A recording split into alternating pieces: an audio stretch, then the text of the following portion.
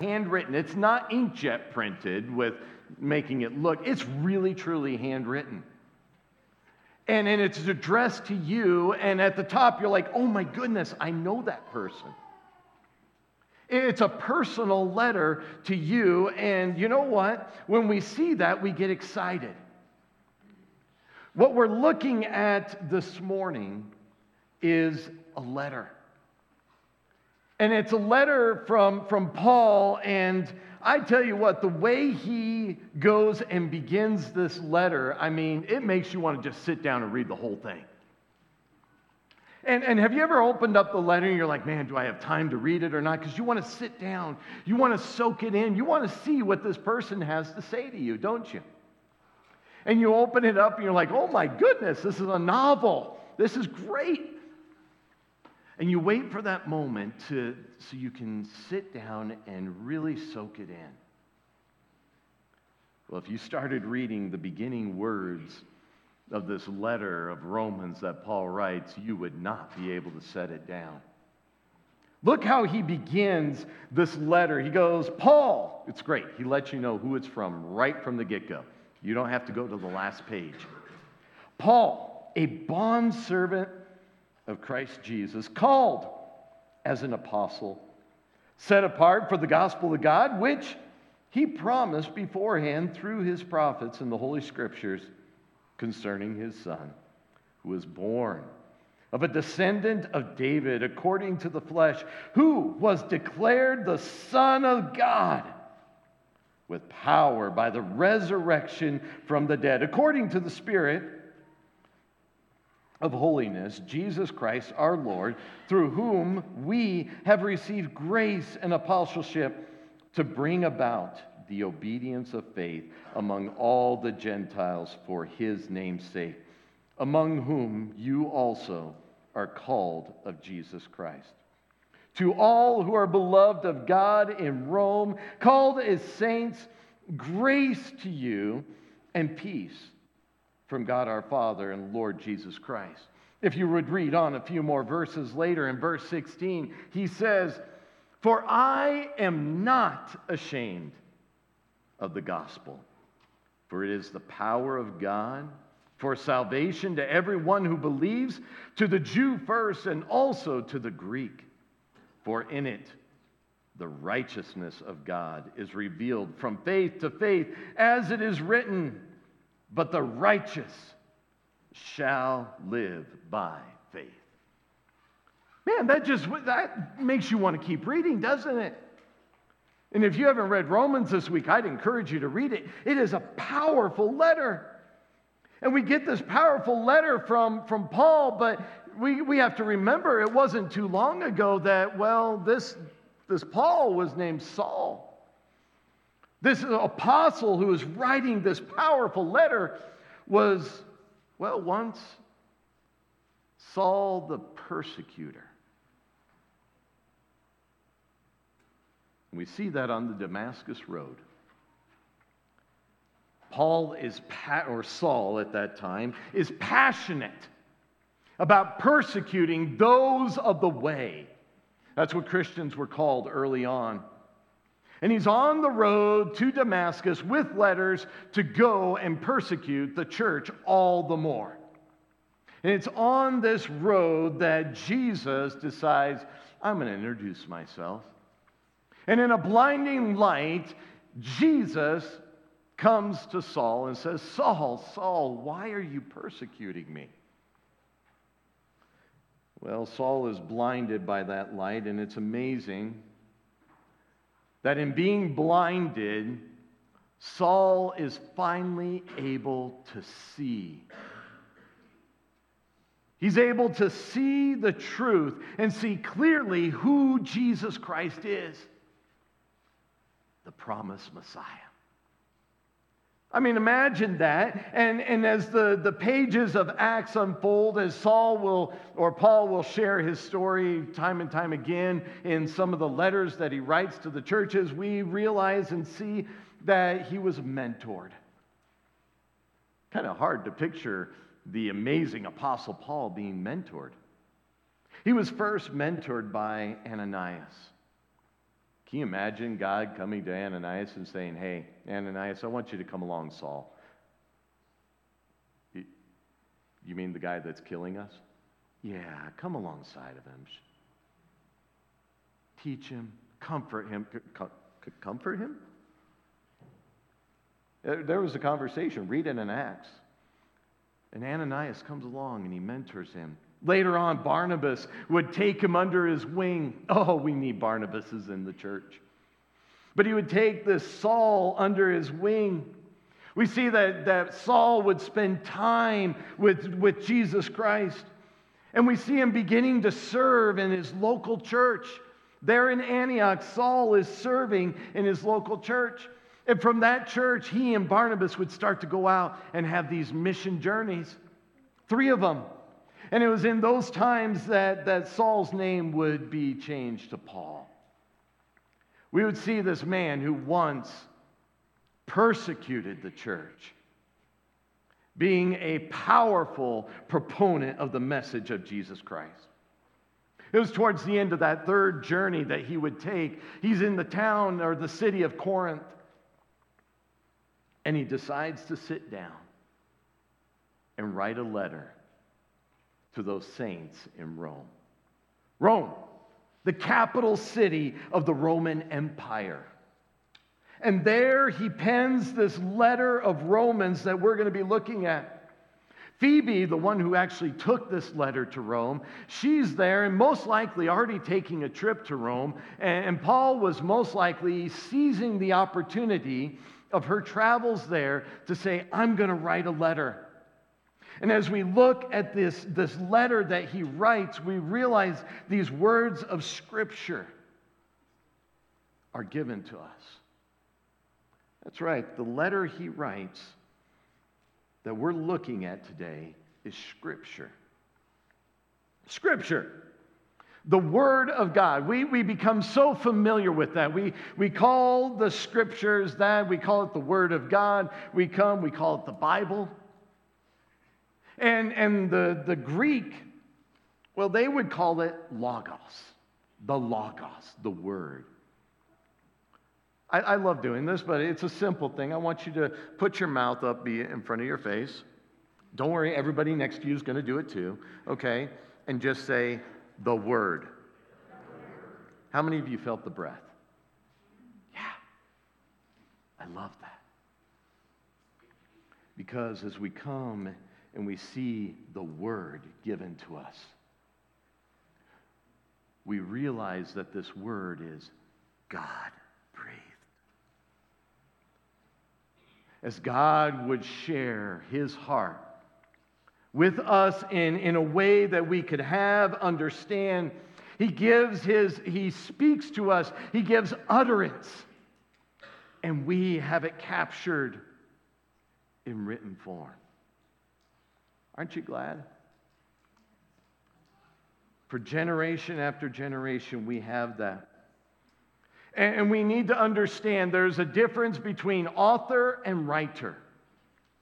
God Almighty is the author of His Word. He is the author, but He used men to write it down, to convey His message to us. And God uses those men in giving us His Word, utilizing, I love this, their style. Do you realize as you read the different letters in the New Testament, we begin to see their style? My goodness, you can read something and go, oh, that's Peter. Or, that is definitely Dr. Luke.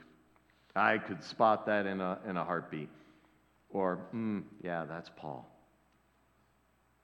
As we come, we see their style, their personality, their temperament come through. Aren't you glad that when God uses you, He doesn't look at you and say, okay, all of you at Grace Bible Church, you have to have the style, the personality, and temperament of Pastor Jed. That would be scary. Nathan's agreeing with me. God uses you, who you are, to minister, to share His Word, and He did the same with these men. I love what Peter has to say. Look at Peter.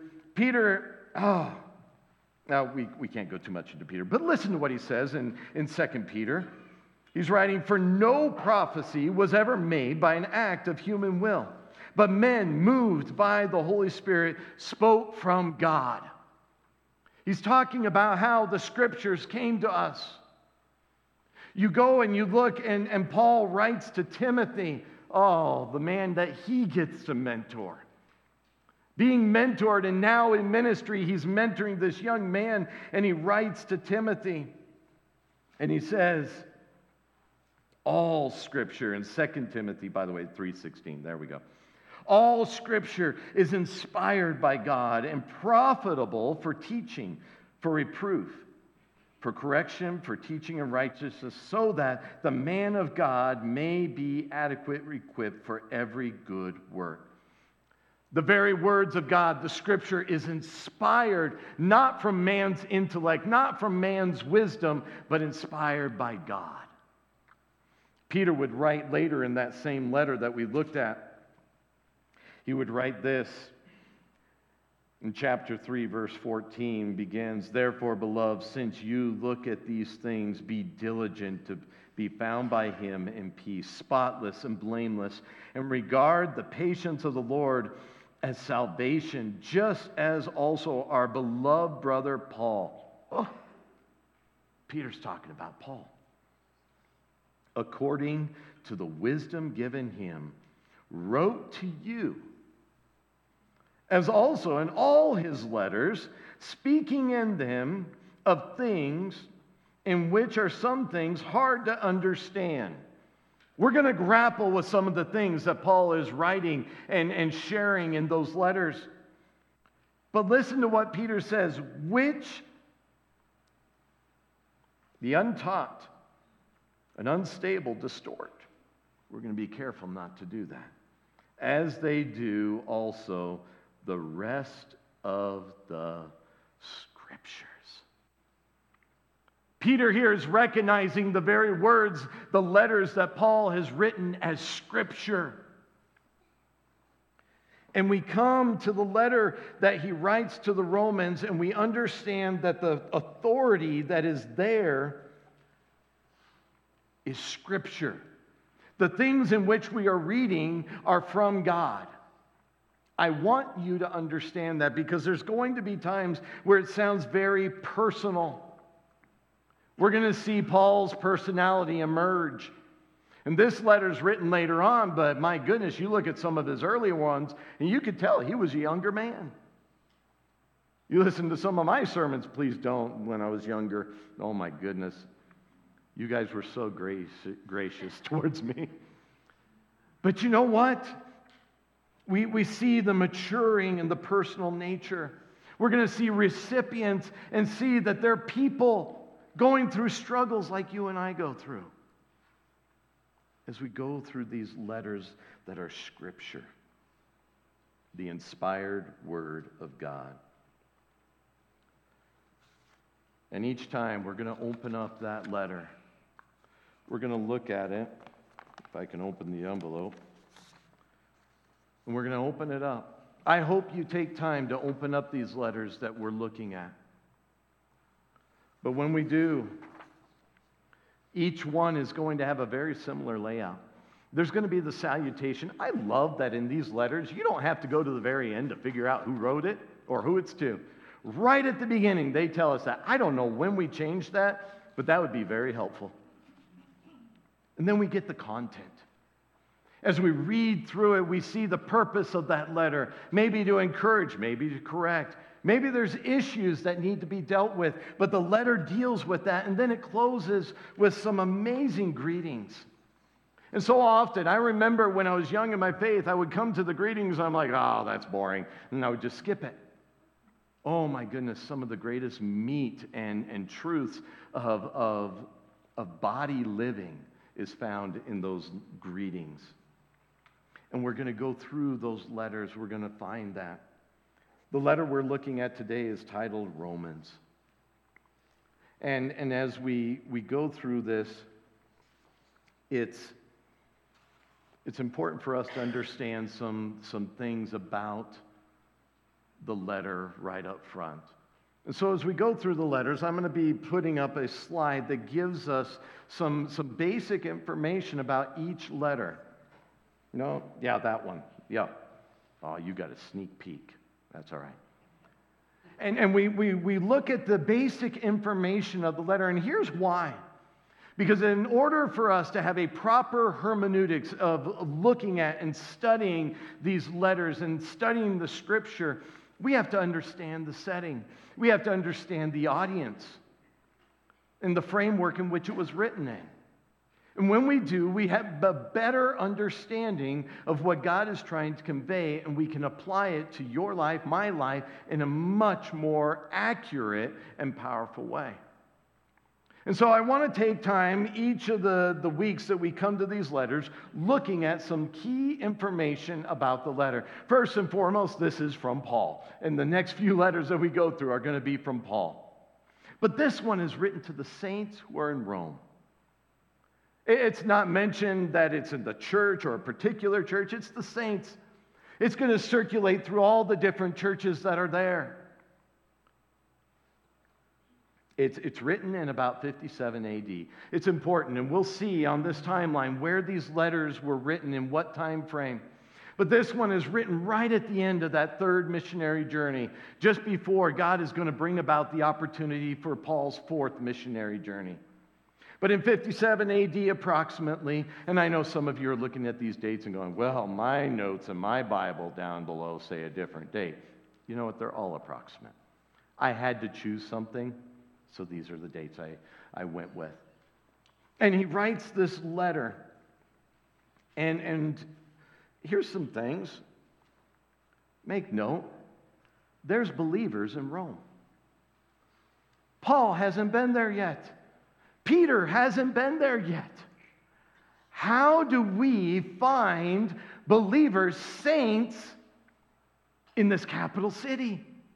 Well, if you recall, back to Pentecost. Remember when Peter preached that powerful sermon and thousands trusted Christ? Well, some of them were from Rome, and they went back. They didn't keep it to themselves. They began to share.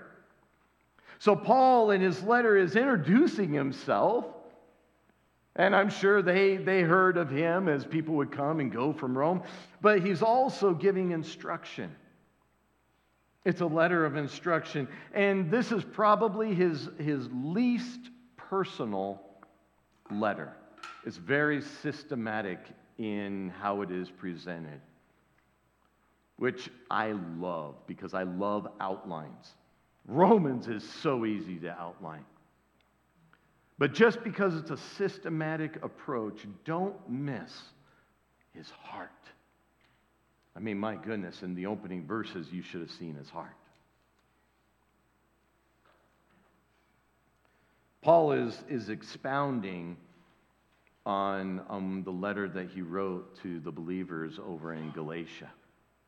That's right, Romans is not Paul's first letter. He's written others. But this one comes first, and I believe because it's so foundational in what we believe and what is taught from all the other letters that we have in the New Testament. The teaching we find here. Paul's dictating this letter. He's not actually scribing it himself. In fact, he says that in chapter 16, verse 22. It's Tertius. I think that's how you pronounce his name. But he's the one penning it. And he even gives a little side note of his greetings to the saints there. But Paul is dictating this to have him write it. And he lays out the depth of the gospel in a powerful way. Look at how this book is just overviewed a little bit. We don't have a lot of time, but we have a lot of ground to cover, and I want to just hit the highlights for you and show you that systematic approach. In this letter, God is offering the gift of his righteousness. Make note of that, not our righteousness, his righteousness to you and I. That righteousness offered to unjust sinners. receiving a right standing, think about that. Through his righteousness, we receive a right standing before a holy and just God. Not because we deserve it, but because he extends his righteousness to us. Being justified, being in line with God. Amazing. And this book goes into the depth of it. It's offered to all who come to Christ in faith. Romans is written to reveal God's sovereign plan of salvation and how he unfolds that to us to show how Jews and Gentiles, this was an issue of the day, but how Jews and Gentiles fit into that plan of salvation, and he challenges them to live in righteous, harmonious lives together as the body of Christ. Body, singular. God's plan of salvation transitions throughout the book from condemnation. It's interesting, in order for us to fully understand this, we need to understand how condemned we were in our sin. And it goes from condemnation to glorification, from positional truth, which is at the front end of that letter, to practical truth. We'll get into that later. The introduction, as we already looked at, is a powerful introduction, and it just draws us to want more, doesn't it? How many of you, as you were reading that, just kind of kept your page there and kept reading? You're like, wow, it's just amazing. And the second part there begins to go into sin, and it looks at your sin, it looks at my sin. It demonstrates the righteousness that had to be demanded by God. Think about that. And it's not fun to look at our sin. It's not fun to look at my heart. As you sit there, it's not fun to look at your heart, I'm sure. But God's righteousness demands our need for his righteousness. Not our own. We have none in ourselves. Romans talks about that. And he extends it to Gentiles, Jews, and all humanity. You know why? Because the verdict is in. You're guilty. I'm guilty.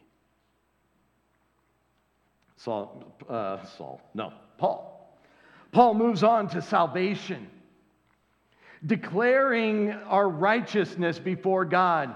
Not because of us, but because of what he's done. He goes into the justification needed, and he illustrates it beautifully with Abraham. Paul goes back all the way to Abraham looking there. But not only to Abraham, he gives a wonderful argument on the first Adam and the second Adam. The second Adam being Jesus Christ, coming and doing what the first Adam could not. And then there's sanctification. I appreciate sanctification.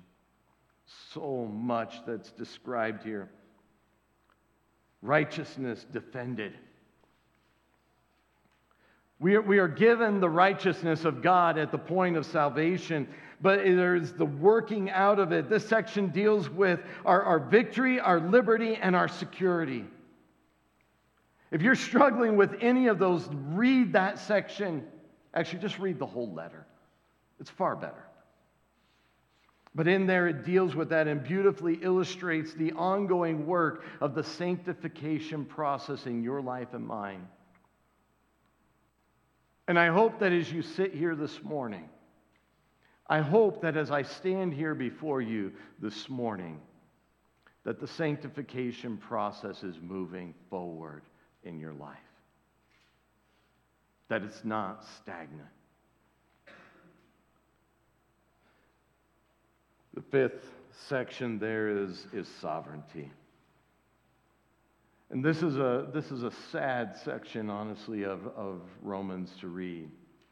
Paul goes into the righteousness decline, pushed away, as he reflects on his own people, the Jews. And Israel's past riches, he looks back, he says, God chose you, he loved you, he wanted you. and you rejected him. He looks at Israel's present rejection, but he also looks ahead, and this is beautiful, to Israel's future restoration. We'll see that fully in Revelation when we get there. And then section 6 deals with righteousness demonstrated. We're going to talk about this in greater detail in just a moment. But it deals with our duties and our liberties as the body of Christ, as the church. And honestly, this section is probably the difficult section of Romans.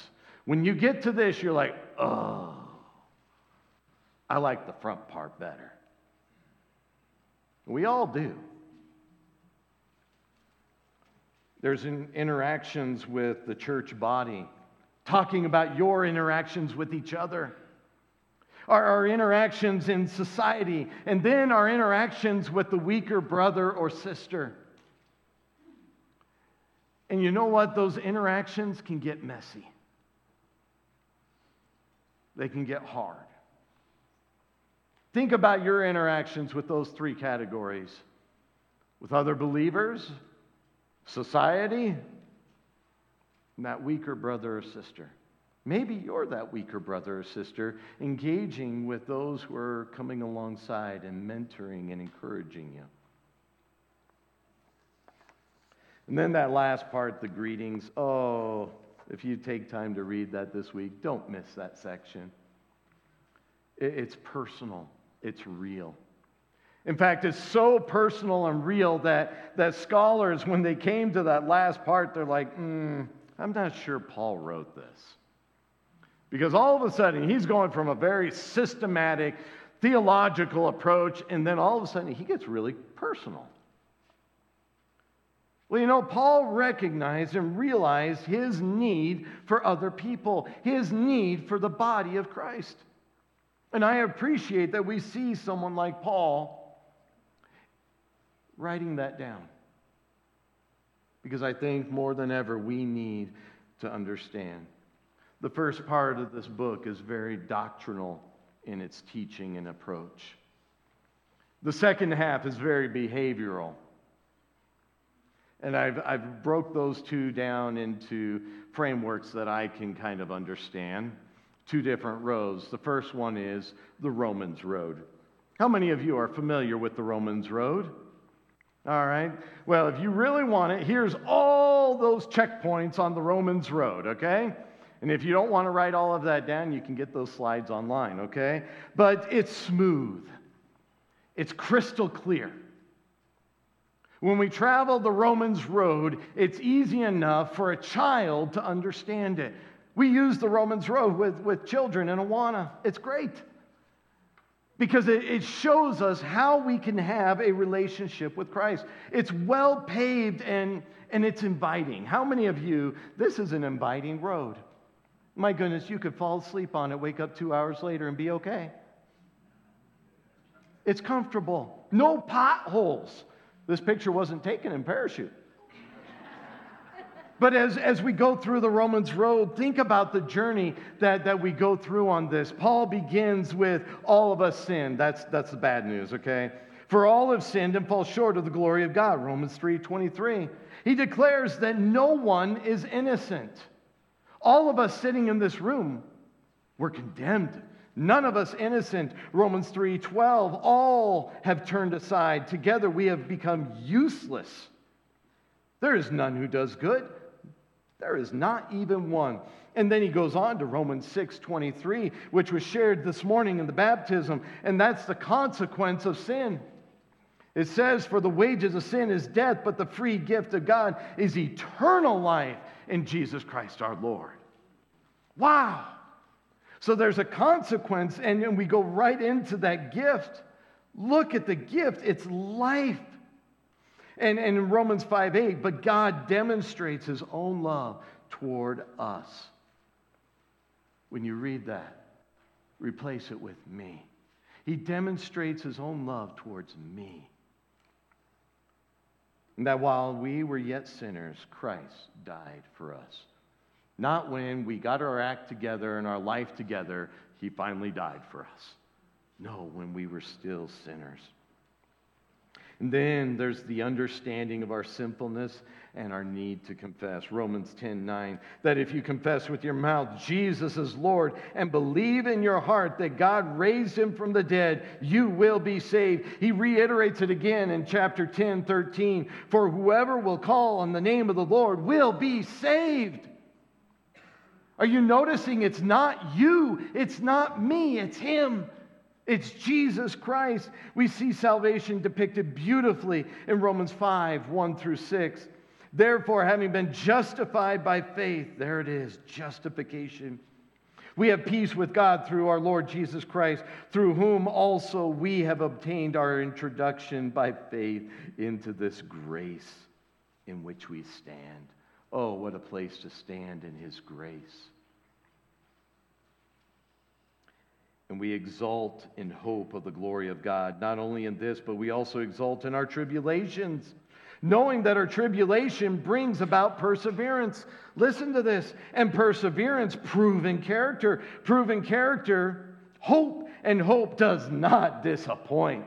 Oh, this is a hope that will not let you down. It doesn't disappoint because the love of God has been poured out within our hearts through the Holy Spirit who is given to us. For while we were still helpless, at the right time, Christ died for the ungodly.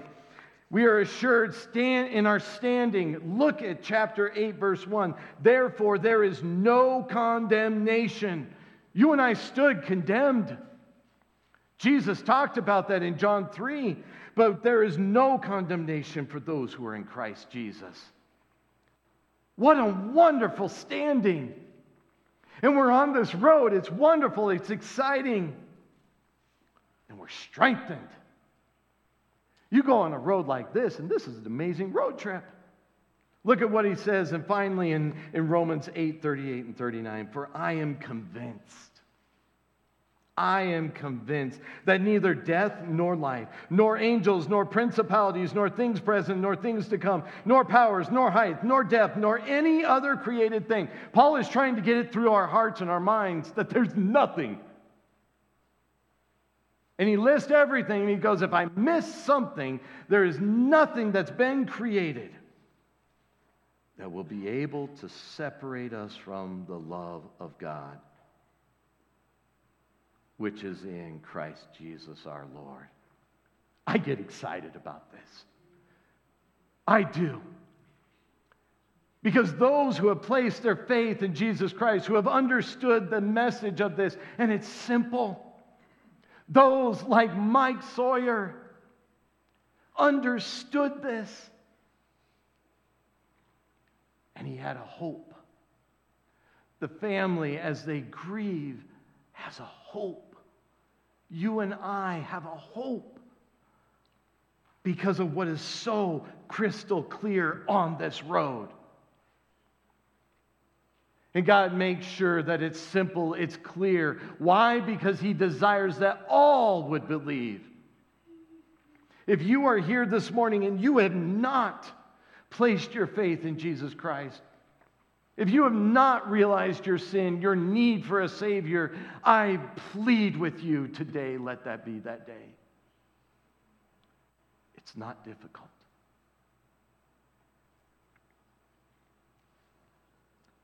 Christ paved the way for you and I to have a relationship with him.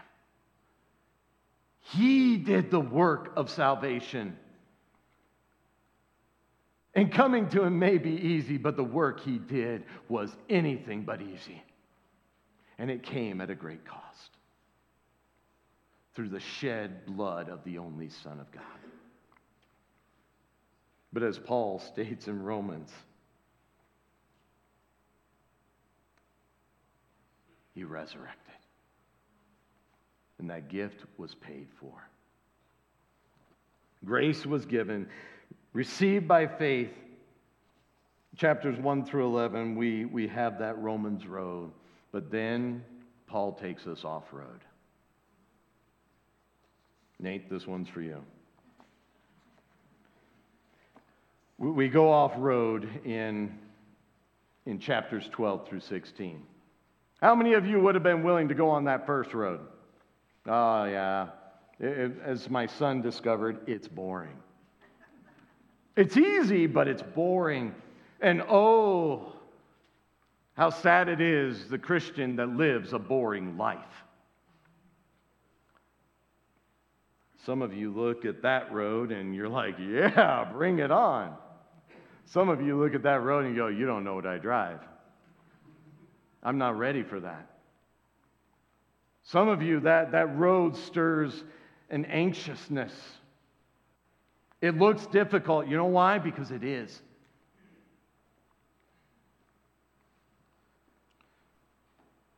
The doctrine that Paul teaches in Romans demands a behavior, demands a response from the believer. Oh, what a shame it is when the believer lives a boring life. This is where the rubber meets the rock. It's hard, it's uncertain, it's rough, and it's difficult. But Christian, church, I want to challenge you, as Paul does in this section, to take your faith off-road. To take on the difficult. I love in chapter 12, we are told that we are to renew our thinking, to be challenged in our thinking. He talks about the body of Christ. You know what's beautiful is you're not doing this alone. There's a whole caravan. There's guys that are going to get out and be spotters for you. There's guys that are going to cheer you on. There's guys that are going to winch you up if you need, okay? You're not doing this alone. We're living, we're working, we're engaging with each other. And some of you are like, I'm kind of more of a hermit. Well, the body of Christ isn't called to be that. He instructs us on how to minister with each other, our Christian duties. How to love our enemies and bless them. It says, be at peace with all men if possible. I love when people say, Pastor, what's God's will for my life? I take them to Romans chapter 12 and I say, begin with this chapter. Once you master that, that's a good beginning. It's a good start. Because we jump into chapter 13, where Paul begins to instruct us on submitting to authorities, submitting to the governing authorities. And I know that makes some of you bristle. But God instructs that we are to learn to be at peace with them. We are to learn that God places leaders in authority. And for some of you, that's difficult. Well, that's all right. I didn't write it. God did. He said it. I believe it. And He challenges us to submit in love and obedience. He challenges the believer to put off the deeds of darkness and put on light. Chapter 14. I love chapter 14 because by the time you get through chapter 12 and chapter 13, you're like, no more. And chapter 14 come and God prescribes why we do these things. Tells us why.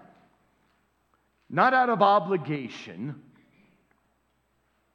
not to be a burden or do it because of law,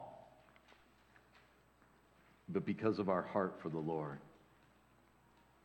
We bow in a reverence to God and God alone. There's a difficult subject of Christian liberties in chapter 14 that one needs to grapple with. And understand that you stand before God and God alone. Paul illustrates with the days of worship in this chapter. He deals with foods that are eaten, addressing the issues between Jew and Gentile, the struggles they were having as both of them fellowshipped in the same body of believers. And Paul deals with those rather than look down at those who are weaker or struggling. You and I are called to come alongside and help them, to build them up, to walk alongside.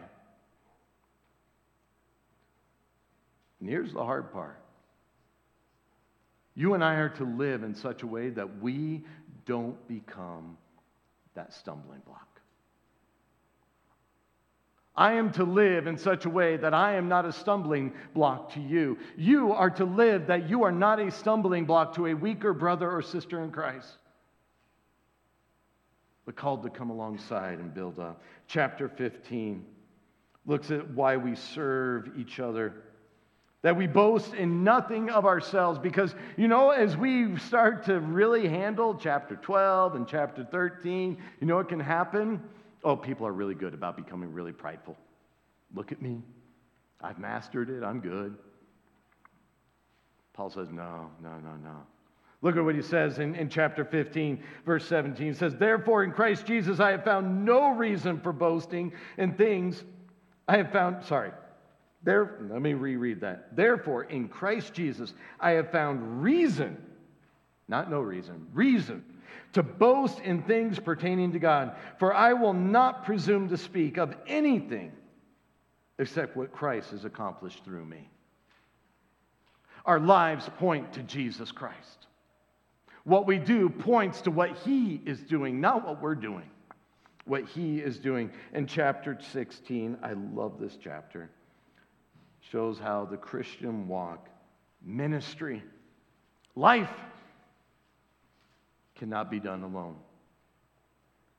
We're not called to be lone rangers. Paul lists out all these people that he cares about who are helping him, encouraging him, praying, and sending their prayers. There's greetings, there's praises and thanks. Church, when we come together, that should be depicted in our fellowship with one another. Our prayer, our fellowship, our building up. The great apostle Paul needed others. You and I do too. And Paul closes by praising his God. When we read these letters, it should cause us to think. Think on these things that have been given to us, written down for our hearing, the very words of God. So in closing, here's what I think we need to think on from this letter. First of all, we as believers need to read Romans. You need to read Romans. And as you do, allow yourself to be captivated, enamored, awestruck by His grace. Seeing yourself in light of a holy, righteous God, be enamored with His grace. We need to be challenged to receive His righteousness in faith. Challenge others to receive it in faith. Not works, but faith. We're called not only to receive it by faith, but to live by faith.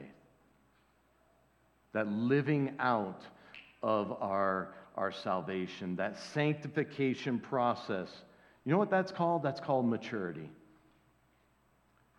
Interestingly, I heard a great definition of maturity a couple weeks ago by a young man, 16 years old.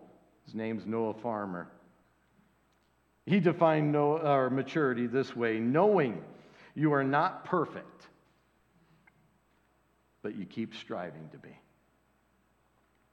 Maturity. I think that's a pretty good definition, don't you? Knowing that you and I aren't perfect, but we strive, we continue to strive to be. That sanctification work of God working through us. I pray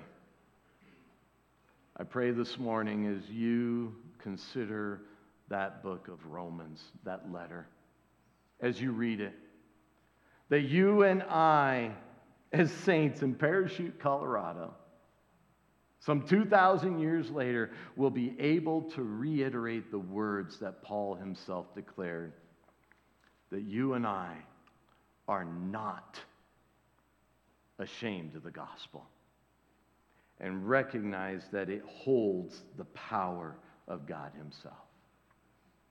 Let's pray. Heavenly Father, Lord, I pray that if there's any here this morning